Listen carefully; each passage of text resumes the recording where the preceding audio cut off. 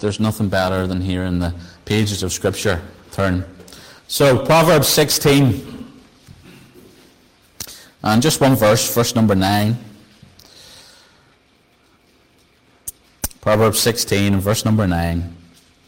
The Word of God says this: A man's heart devises his way, but the Lord directeth his steps. Let's just pause for a word of prayer, and then we'll see what the Lord has for us this morning.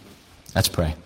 Heavenly Father, we thank you, Lord, for the day that you've given us. Never let us forget that this day is a gift of your grace, that you hold our very heartbeats in your hand. And Lord, we thank you for your grace poured out upon us that has allowed us to wake up this morning and to gather together as your body, your bride.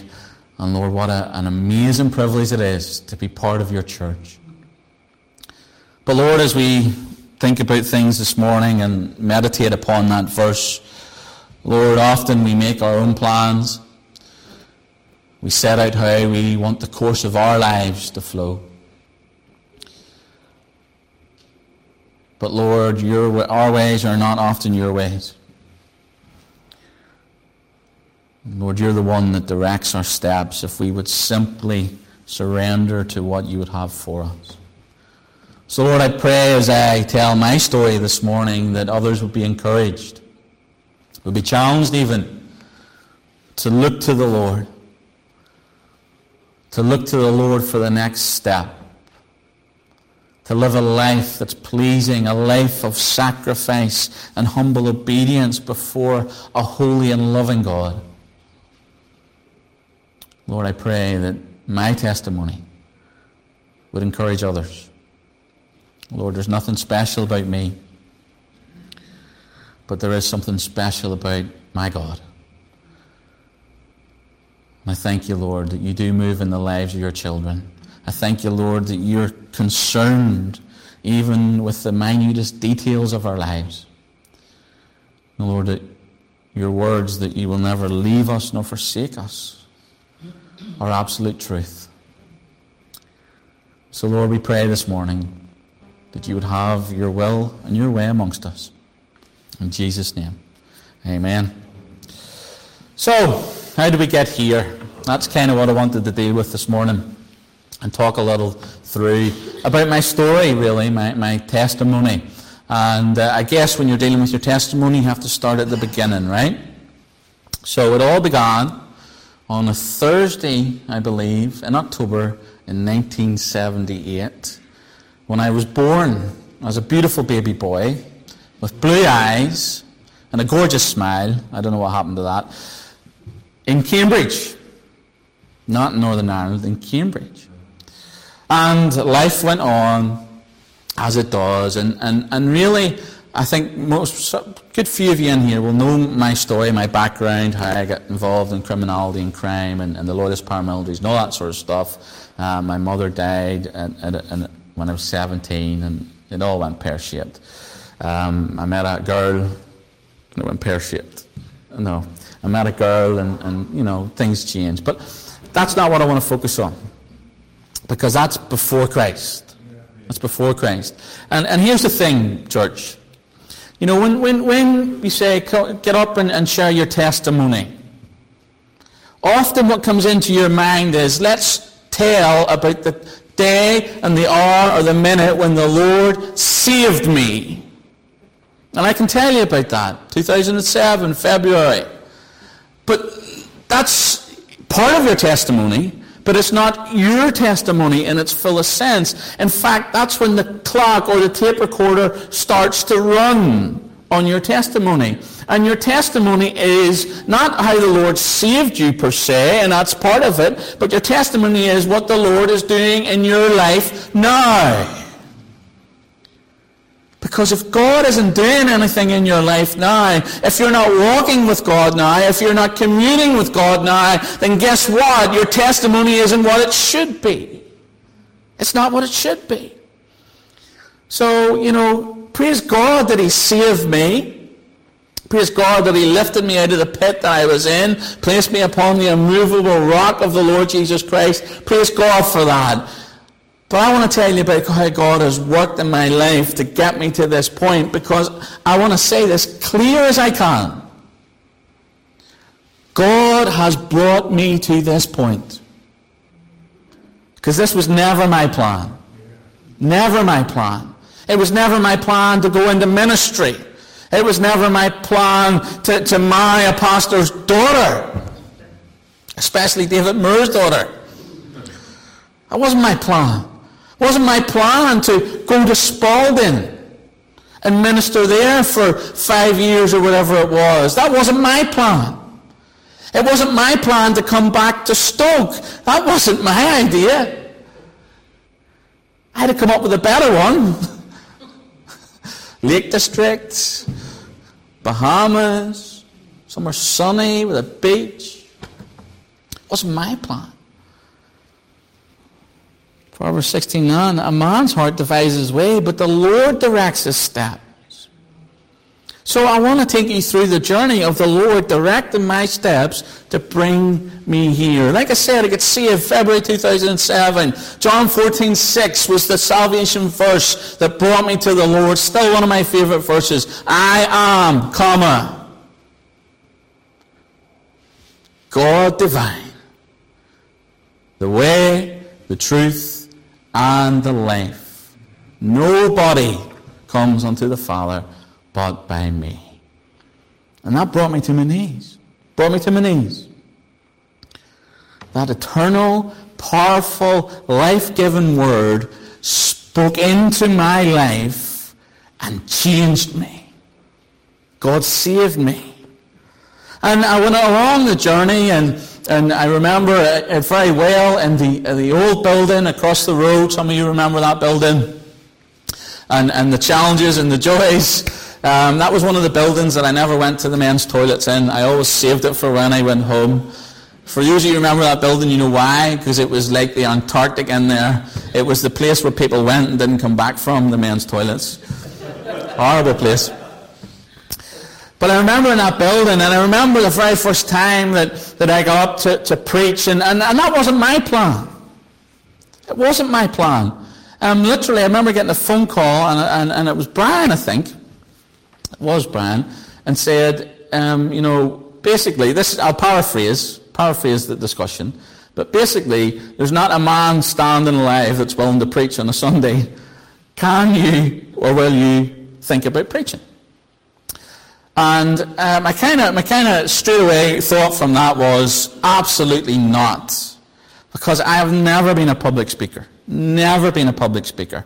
I've never been one that even in school or in any other kind of career that would step forward and really enjoy or take pleasure in speaking to a group of people. I would shy in the background. I was always a guy in the shadows, and it's not something that I ever wanted to do. Not something I ever thought I was good at. Some of you may say you're still not good at it, but hey, it is what it is. But there was a choice there. And I remember saying to Claire, I don't feel like I'm doing this. And Claire said, well, maybe the Lord's opening the door. And of course, I'm pretty new to all the Christian stuff, and I'm like, the Lord's opening the door? It's very gracious of him. But what does that even mean? And thinking about it, it was the Lord opening a door that ultimately led to here, because I get up and I preached, and I still have that, actually, the recording of that sermon. It's pretty terrible. It's probably over 15 minutes. But the point was, there was a need, there was a call, and I didn't want to do it. But I did it. And I preached, and on this went, and I started to go and preach a little bit more. Felt the Lord was working in that area. At this point, no point was I ever thinking about becoming a pastor. Not even on the radar. But I was preaching. And so John 14:6, I get saved, I came under ministry, I started to serve, I came into the pulpit and started to preach, started to go around different churches and preach. And as I was doing, what was happening to me as an individual was I was getting puffed up. And I was starting to do this in my own strength. Now,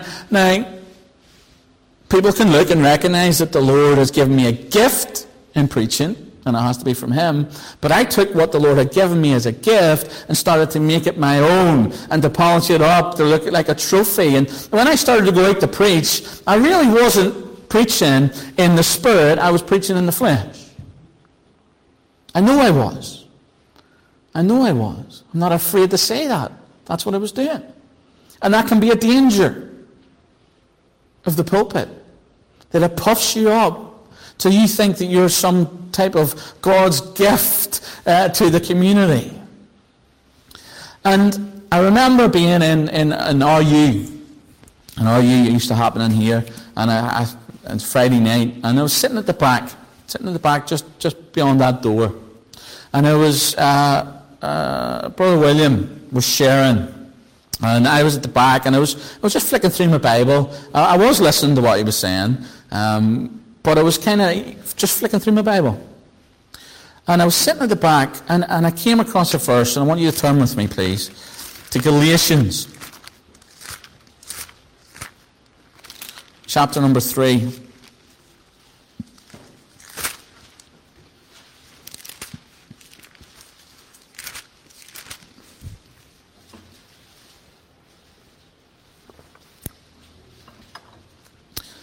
Galatians chapter number 3, and we're going to look at verse number 3, but as I was sitting at the back and I was looking at this, and I came across this passage, and to my knowledge, I'd never read this verse, or maybe if I'd read it, it never came out of the Word and spoke to me, but I was sitting at the back, and honestly, as I read through this verse just spoke right into my heart. And the Word of God said to me, "Are you so foolish?" And this was talking to me. "Having begun in the Spirit, you're now made perfect by the flesh." See, I knew that when I was saved, there was nothing of the flesh in that. Nothing I could do for it. I couldn't earn it. I couldn't work for it. I didn't deserve it. It was grace. And when you come to God and you ask for His saving grace in your life, you bring nothing of yourself. That transaction cannot happen if you offer anything of yourself. You have to come in repentance and faith on your knees to God, acknowledging that He is the Creator God, the all-powerful God, the Almighty God, and you are a sinner from birth. Your heart is wicked before that holy God, and you have no hope apart from Him.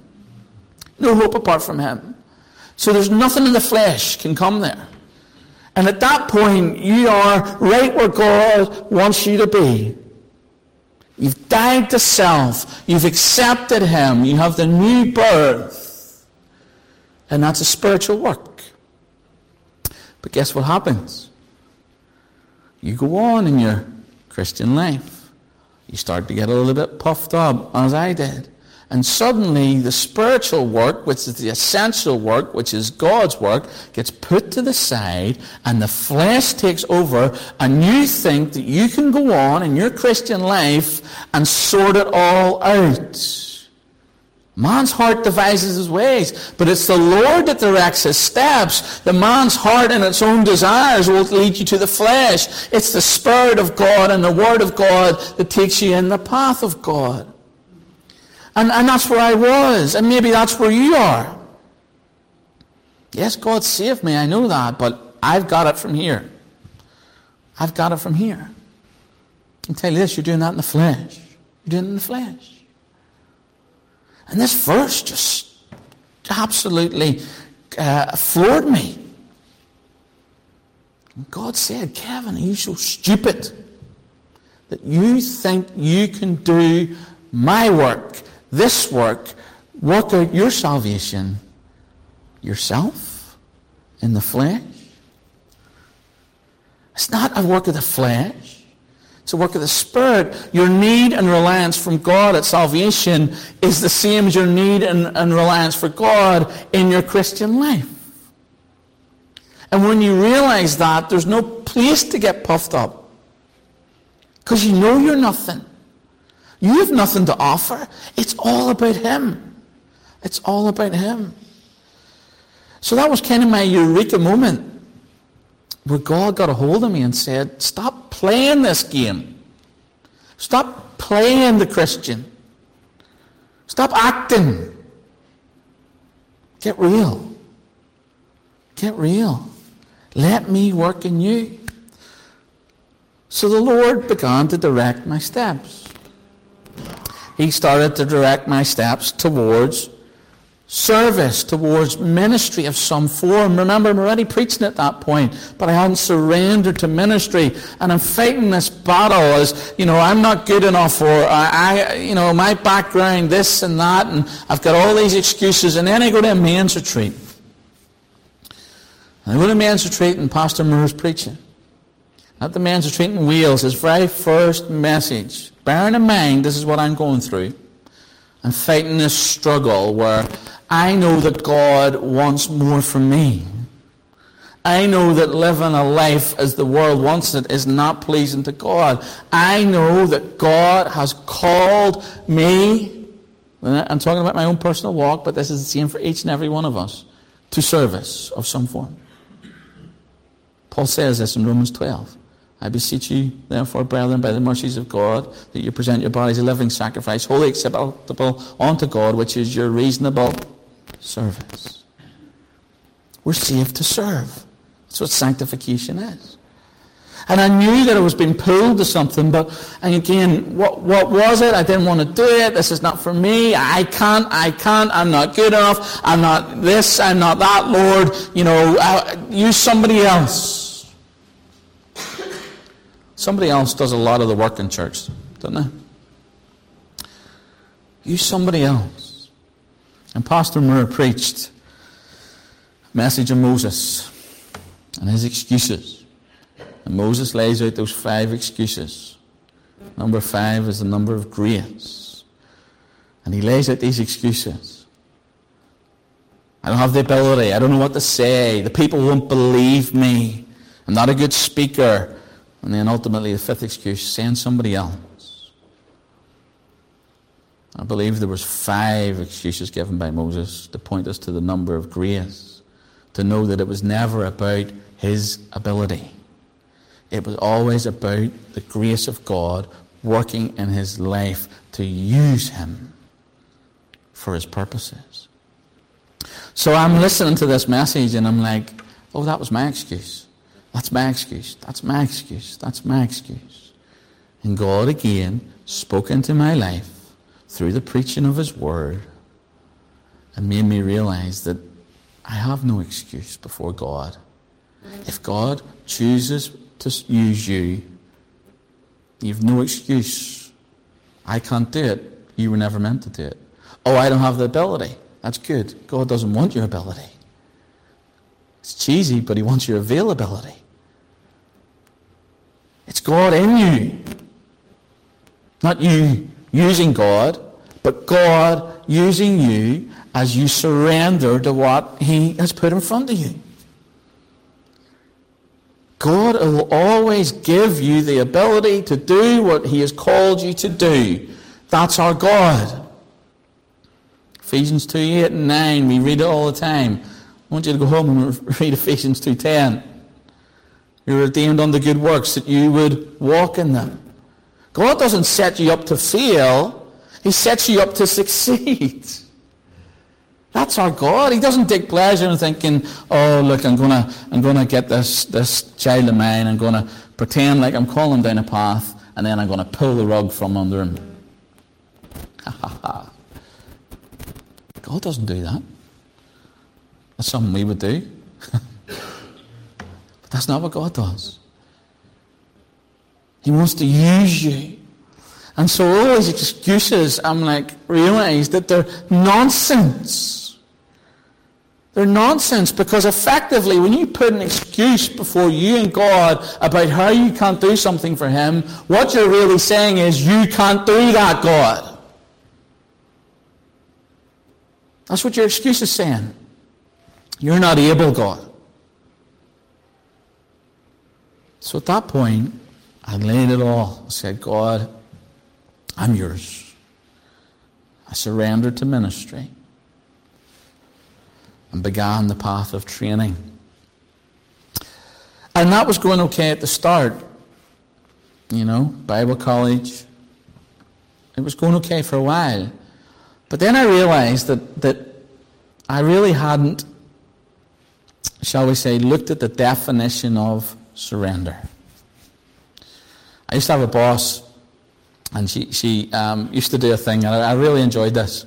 And she used to have a dictionary on her desk.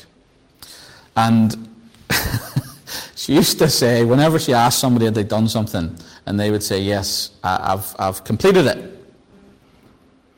Now, in the workplace, a lot of the times when people say I've done it or I've completed it, generally, maybe they haven't quite done it. So what she used to do was bring them into the office, a bit like a little school child, and ask them. She had a little dictionary and she had a little tab on it, a little marker, where the word completed was.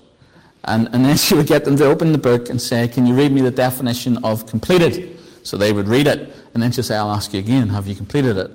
Well, no, I haven't actually completed it. It's the same with surrender. Surrender for the Christian is not a momentary thing. It's not, all right, God, I'll surrender this piece of my life for you for this season. All right, God, I'll give you a little bit more time. Surrender is never partial. It's full. It should be final. But in my surrender, it was partial. I thought I'd surrendered everything to God, but I hadn't. Because here's what was happening. I was doing Bible college. I was raising a family, husband. I was a deacon in the church. I was also a managing director of an IT company that had just gone multinational. So I was looking after the entirety of the UK. We used to do the IT for Asda, which used to be owned by Walmart. So all over the UK, 30, 40 in the workforce. So I was doing that, a full-time degree, Bible college, deacon in the church, husband, father, all these things. What was happening is that I was trying to be all things to all men because I hadn't fully surrendered to what God had called me to do. Because I wanted to keep my job, keep all the benefits that came with that, study, do church ministry, and be a good husband and father. Guess what? That was unsustainable. It didn't work. And basically, I got to the point where I was burning the candle at both ends, if you like. I was riding every horse in the race just to make sure that I won. Because if the Bible college didn't work out, well, I still had my career. If the Bible college worked out, well then good, we could say goodbye to the career. But that wasn't surrender. That wasn't trust. That wasn't saying, God, I am completely committed to what you have for me. That was me saying, right, God, I know what you want, but here's my plan. Here's my plan. See me out, God. Bear with me. This is what I want to do, and we'll get to where you want to go, hopefully. But that's not full surrender. A man's heart devises his ways, but it's the Lord that directs the steps. So that wasn't working. It wasn't working. And it got to the point where I really had a breakdown. Mental, physical, spiritual, the complete lot. I just fizzled out. Because it was all in the flesh. And the flesh will fail. You can go on in your own strength for a while, but let me tell you, you will come to the end of your own strength and you will burn out. When you work and operate in the Spirit of God, it's an eternal power source that never wears out, that never fades out. But I did. You know, if you come back tonight, if you can bear enough of me, we're going to talk a little bit about mental health. We're going to have a look at Elijah and some of the warnings about when we get down and when we struggle. But the concept that we'll talk about tonight, and it's relevant, is that, you know, we believe as a church that we're a trichotomy, body, soul, and spirit, but you have to remember that they're so interconnected. They're so interconnected. When you're physically struggling, it can lead to spiritual struggles. When you have spiritual struggles, it can lead to physical struggles. It can lead to mind struggles. Body, soul, and spirit, all interconnected. And I was just, in the heat of the moment, did all these things. And it came to crunch. Came to the point that I was lying on my sofa, and I said to Claire, I think I'm having a heart attack. My whole arm seized up, and just tight, and then I had this abiding feeling that I was about to die. So I went and they got me in and they looked and said, well, nothing too much, doesn't seem to be a heart problem. They put me on the, what do you call that, anagram, is it? No, it's not an anagram. Angiogram, that's the one. Well done, sir. And hooked me up, nothing. It was stress. I was trying to do all these things. I was trying to work things out for my good and for my benefit and to devise my own plans, and it wasn't working. Why? Because when I surrendered, in quotation marks, it wasn't full surrender. It was partial. I'll give you this much, Lord, but I'll keep the rest. And it didn't work out. So, here I am. At that point, I've come out of Bible college. I'm not in a good place spiritually. I kind of just went, pfft. And at that point, I had the offer to go to America. Because remember, I still kept a hold of my career. So even though I'm going through all this, I'm still a managing director of the UK arm of this company. And as I just started in America, in Atlanta, Georgia, they had me out. I was doing bits of work over there with Walmart in the States. So I've been flying back and forth and all that. And then they were courting me, really, to come over there and help them in the business there. And this all happens at the point where I am on my knees spiritually because I've just imploded. And I remember taking Claire over. I took her over just for a wee tour around it. And it was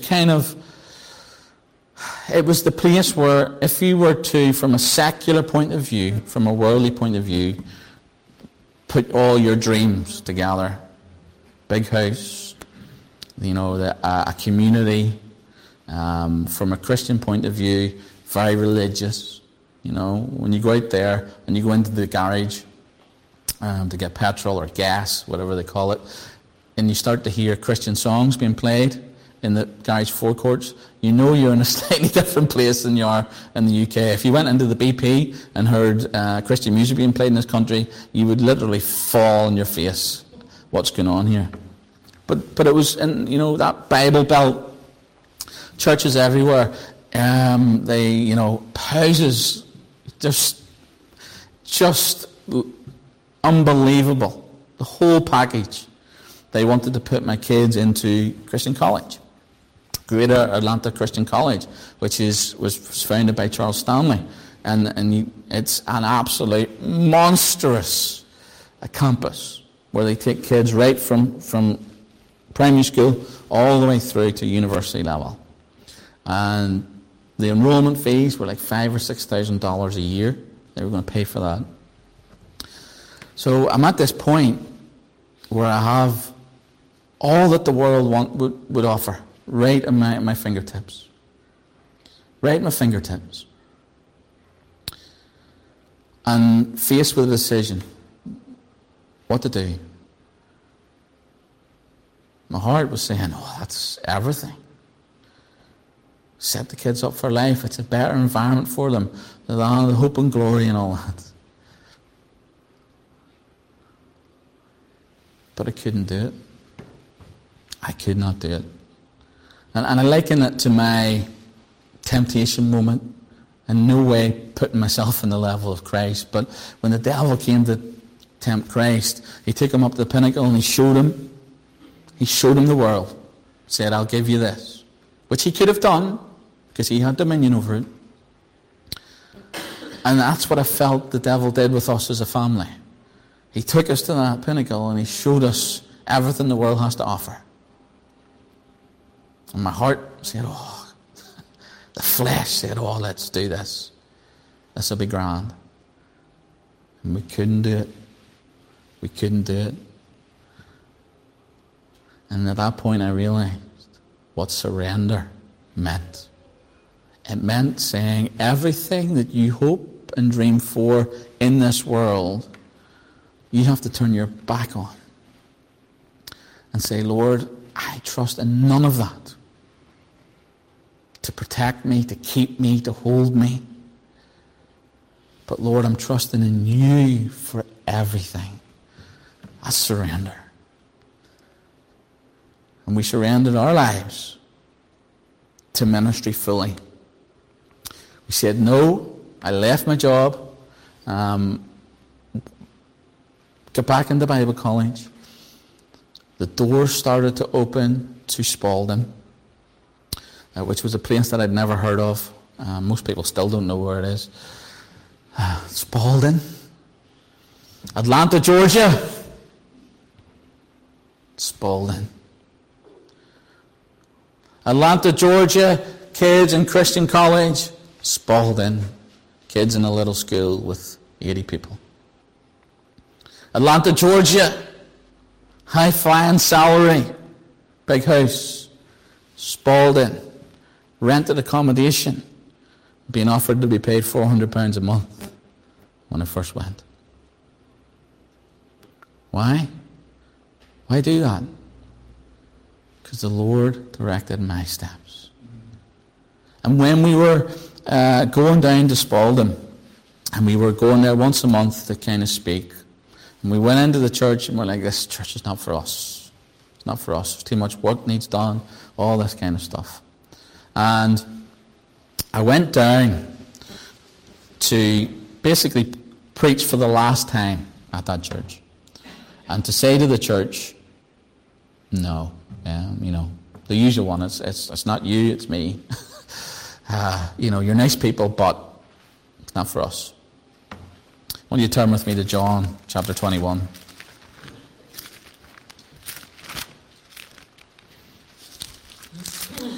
John 21.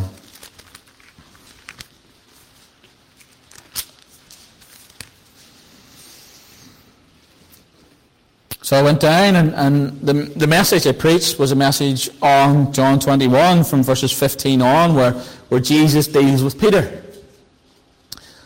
And as I was preaching through this, let's pick up in verse 17. He said unto him the third time, Simon, son of Jonas, lovest thou me? Peter was grieved when he said unto him the third time, lovest thou me? And he said unto him, Lord, thou knowest all things, thou knowest that I love thee. Jesus saith unto him, feed my sheep. Verily, verily, I say unto thee, when thou wast young, thou girded thyself, walkest where thou wouldest, but when thou shalt be old, thou shalt stretch forth thy hands, and another shall gird thee, and carry thee whither thou wouldest not. This spake he, signifying by what death he should glorify God. And when he had spoken this, he saith unto him, follow me. As soon as I preached through that message, I knew that God was saying to me, this is not where you want to go, but this is where I'm telling you to go. Follow me. Got to the end of the service, Claire came over to me and said, I think the Lord's spoken to me. He's told me to follow him. At that point, we knew we had to go to Spalding. We got in the car. Bearing in mind, we came down that Sunday to say no. Preached, and God had told us, follow him. You don't want to go here, but this is where you've got to go. We got in the car, and Claire cried from Spalding to Stoke, which is a 2.5 hour journey, right? It was a nightmare. Just tissue after tissue. Because if you know Claire, she doesn't do change well. She doesn't do grief well. So she does cry a lot. So get ready for that. She cries a lot. So, we didn't want to go to Spalding. We had family here. We had friends here. I literally lived across the road from my sister. She came to saving faith. My brother, that's another story. I was able to bring him out of Northern Ireland, get him away from the paramilitaries, came to Christ. They're all there. Claire's family having their first, our sisters having their first children. We had to leave it all because God told us to go. So we did. We followed him. We didn't want to go. But we followed him to Spalding, where nobody had ever heard of. When you start to go out east towards that way, you literally drop off the side of the world. Honest to goodness. That's the way it is. In the church, that we're like, Lord, this is so not how we do ministry. God told us to go. So we said, we'll go. Because the Lord was directing our steps. So then, the next stage in my personal walk was ordination. And that's where I had my little wobble. My little crisis, if you like. Where things became very real. Where not only now were we talking about ministry, but we were entering into it. Where you're the guy. You're the pastor.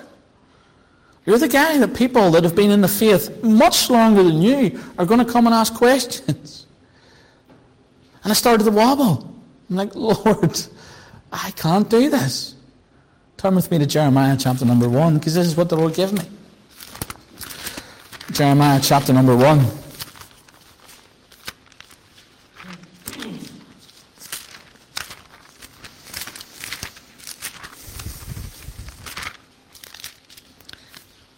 Jeremiah chapter number 1, and the Lord really gave me this.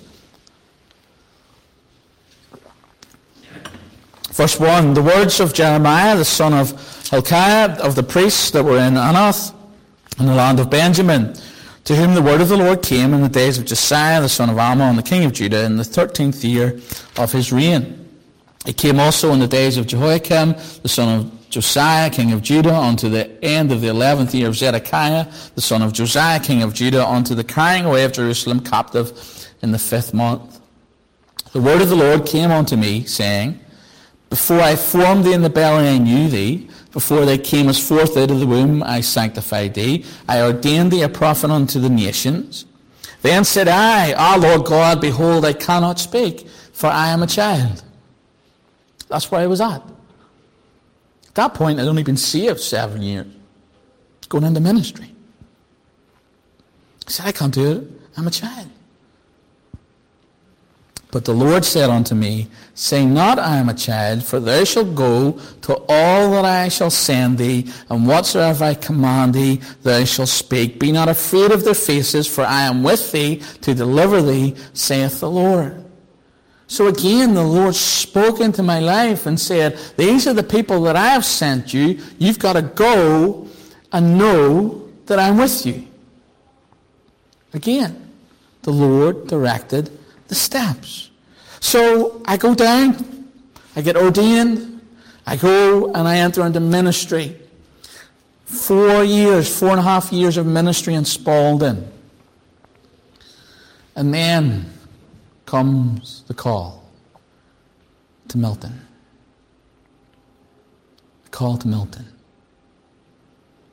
Now, up until this point, I'd said, we're done with Stoke, Lord. We've made our sacrifice. We've left. We've trusted you, and the Lord was gracious in that. He did so many things to confirm that we were in the right place. We went to Spalding, and the church thrived. It grew. The people there were a family to me and to mine. I've seen people being birthed in the Lord.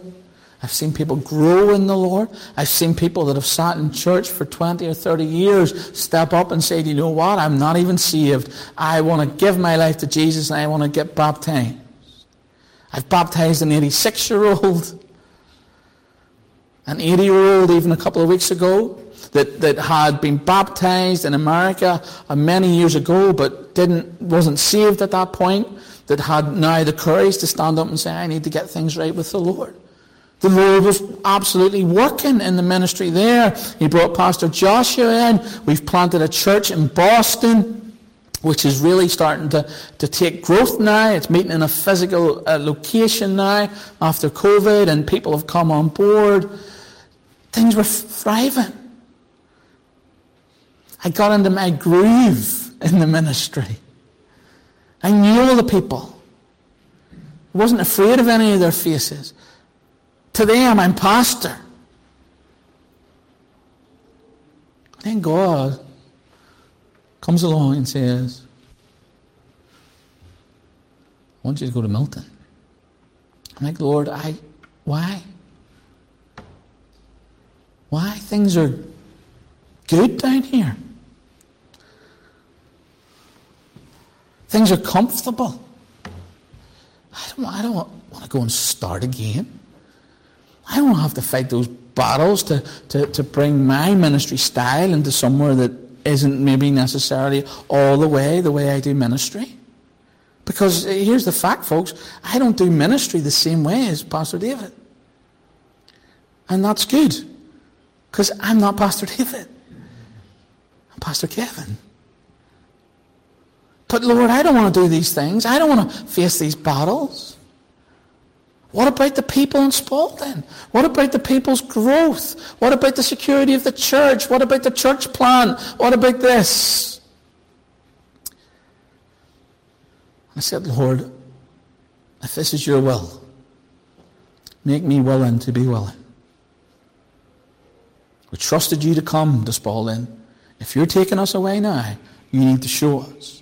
And my word to my family and my word to Pastor Moore was simply this. The Lord would have to pluck us out, literally drag us out of Spalding to bring us here. So the call came. My desire was to stay in Spalding. I'll be honest. My desire was to stay. But my desire doesn't matter when it comes to what the Lord wants. So I said, Lord, show me. If you want me to come, show me from your word. And I threw down the fleeces before him like Gideon. And I said, Lord, I've got 3 burdens. 3 burdens that I need you to deal with. The first burden was the church plant. I didn't want to leave Pastor Joshua and Melissa without help to do that plant. As all this is going on, the Lord starts speaking into the heart of an American missionary who is working in Peterborough under Pastor Jonathan van der Herk, a lady called Amanda Baker. And Amanda Baker has been in that ministry for a few years now and has really helped it to grow to the fact where they're a very self-sustaining church. There are people within the church that can do the work she was doing. And she felt that the Lord was calling her to go and help somewhere else, because her whole ministry ethos is to come and help churches grow and then go and do that for other churches that are struggling.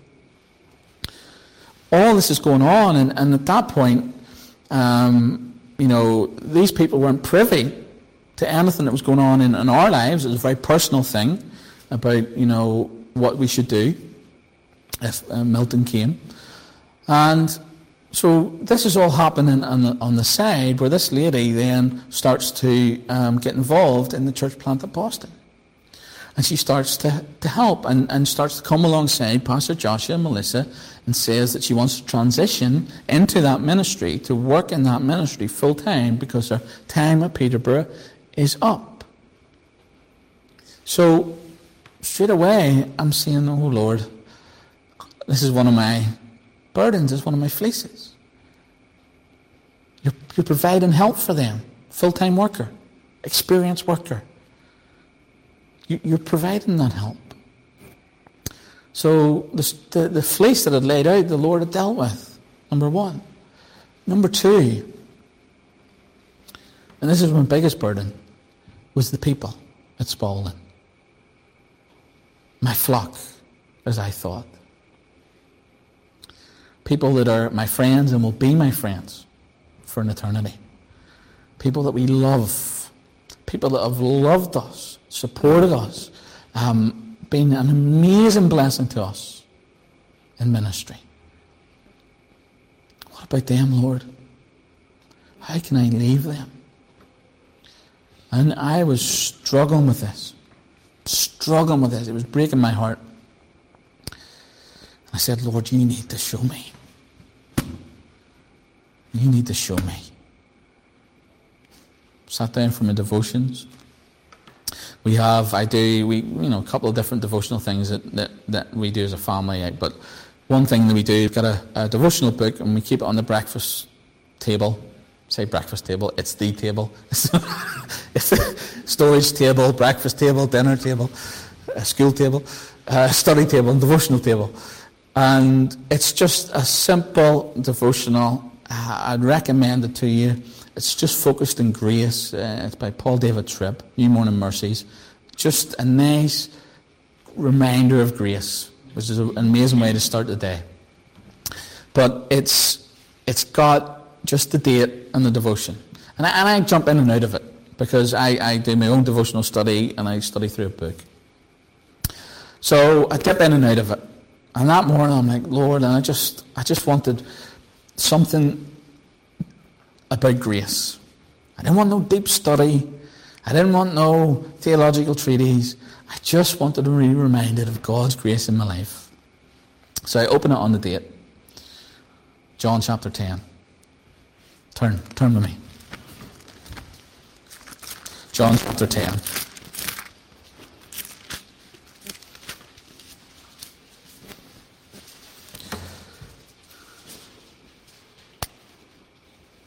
Of course, this is the great talk on the Good Shepherd. Of course, what was my burden? The sheep. At that point, I thought, it's my flock. They're my sheep, Lord. I can't leave them. The devotional took me through John 10, and again, the Word of God spoke into my life. Verse 11, I am the good shepherd. The good shepherd giveth his life for the sheep. Verse 14 again, I am the good shepherd and know my sheep and am known of mine. Whose sheep did the Lord say? They're his sheep. They're his sheep. And I wept over that. Because I knew that the Lord was speaking to me and saying, Kevin, I know you're burdened, but understand they're not your sheep. They're my sheep. Do you remember what passage of Scripture I said brought us to Spalding? John 21. The Lord says to Peter, feed my sheep. The Lord spoke into my life again and said, they were my sheep when I sent you to Spalding. They remain my sheep if I bring you out of Spalding. Second burden, gone. The Lord took it. Honestly, from that moment, He took that burden, and it was a great weight when I realized that they weren't mine. They were God's. Burden number 2 gone. One more burden left.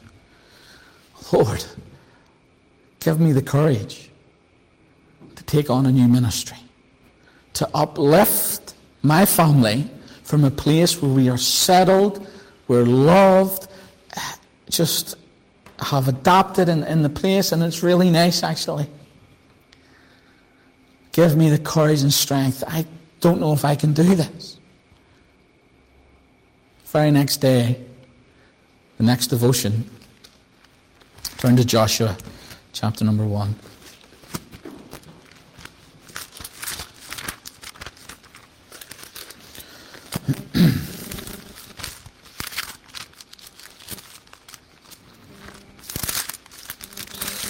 Joshua chapter number 1. We're going to read verses 1 to 9. Again, the Lord spoke.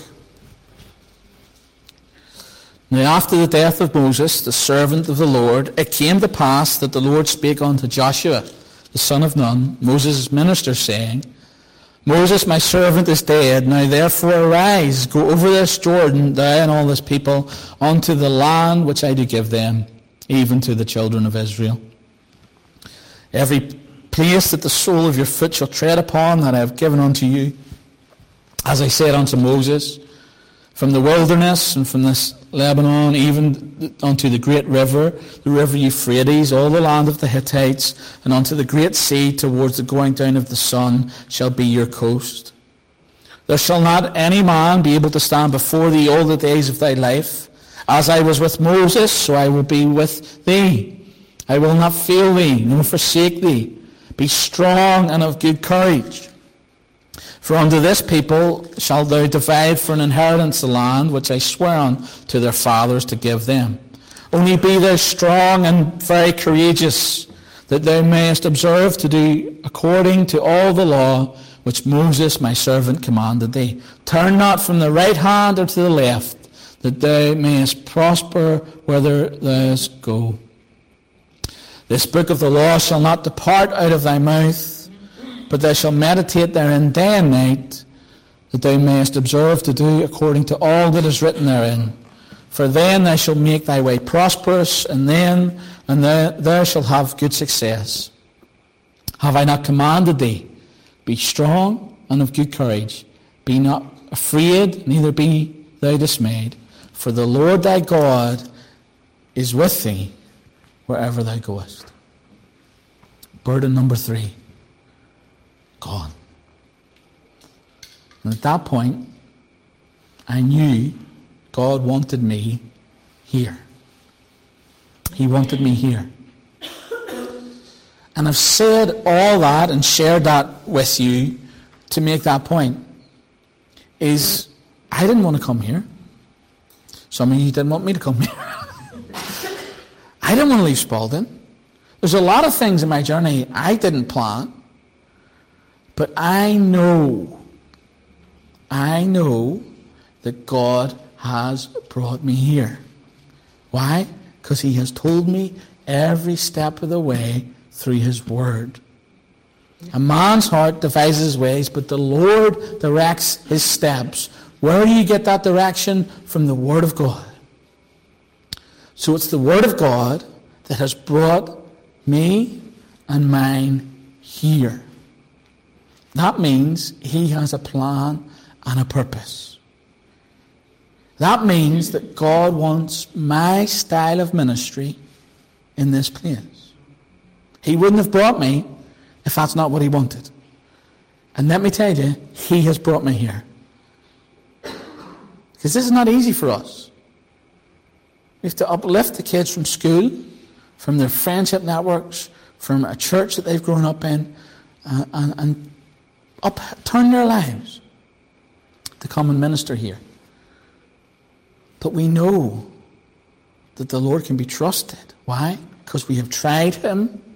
When He brought us to Spalding, we didn't want to go, but we went, and the Lord blessed, and He blessed abundantly. God's called us to Milton. We didn't want to leave Spalding. But we know that trusting Him, the Lord is going to bless, and He's going to bless abundantly. So, I want you to know that I'm here not because I've desired this. Far from it. I'm here because God has called me to come here. So God has brought me in to drive this bus for a while. And the question is for you all, and for those listening, number 1, do you want to be on the bus? Number 2, are you going to stay on the bus? And number 3, there are those that don't want to get on the bus, and that's fine. That's fine. But I'm here to do ministry my way, how I've done it in Spalding, because I believe that's what God has for this hour for here. I want to tell you what my focus is. Let me close, and I'll give you my focus. Turn to Acts chapter 2. This is what I'm about. Don't get me wrong, I'm not saying I'm here just to upheave everything, but I have to do things my way. Otherwise, I'm not being true to myself. Acts chapter 2, verse 42. You want to know what my ministry is going to be like here? This is it. Acts 2:42. And they continued steadfastly in the apostles' doctrine. My doctrine will not change from what has been taught in this place. Doctrinally, I am in exactly the same place. But the church is not just doctrine. The church is not just teaching. The church is not just turning up and listening. That's not the early church. That's become the modern church, but that's not what I'm about. Next thing, doctrine and fellowship. They were a community. They were a community. And that's what I want this church to be. I want us to grow, to love each other, to bear one another's burdens. Effectively, it's us against the world. That's what it is. Doctrine, fellowship, what's next? In breaking of bread. The family that eats together stays together. We're going to do that. We're going to do a lot of that. Not healthy, obviously. I'm trying to lose a bit of weight. But that's what communities do.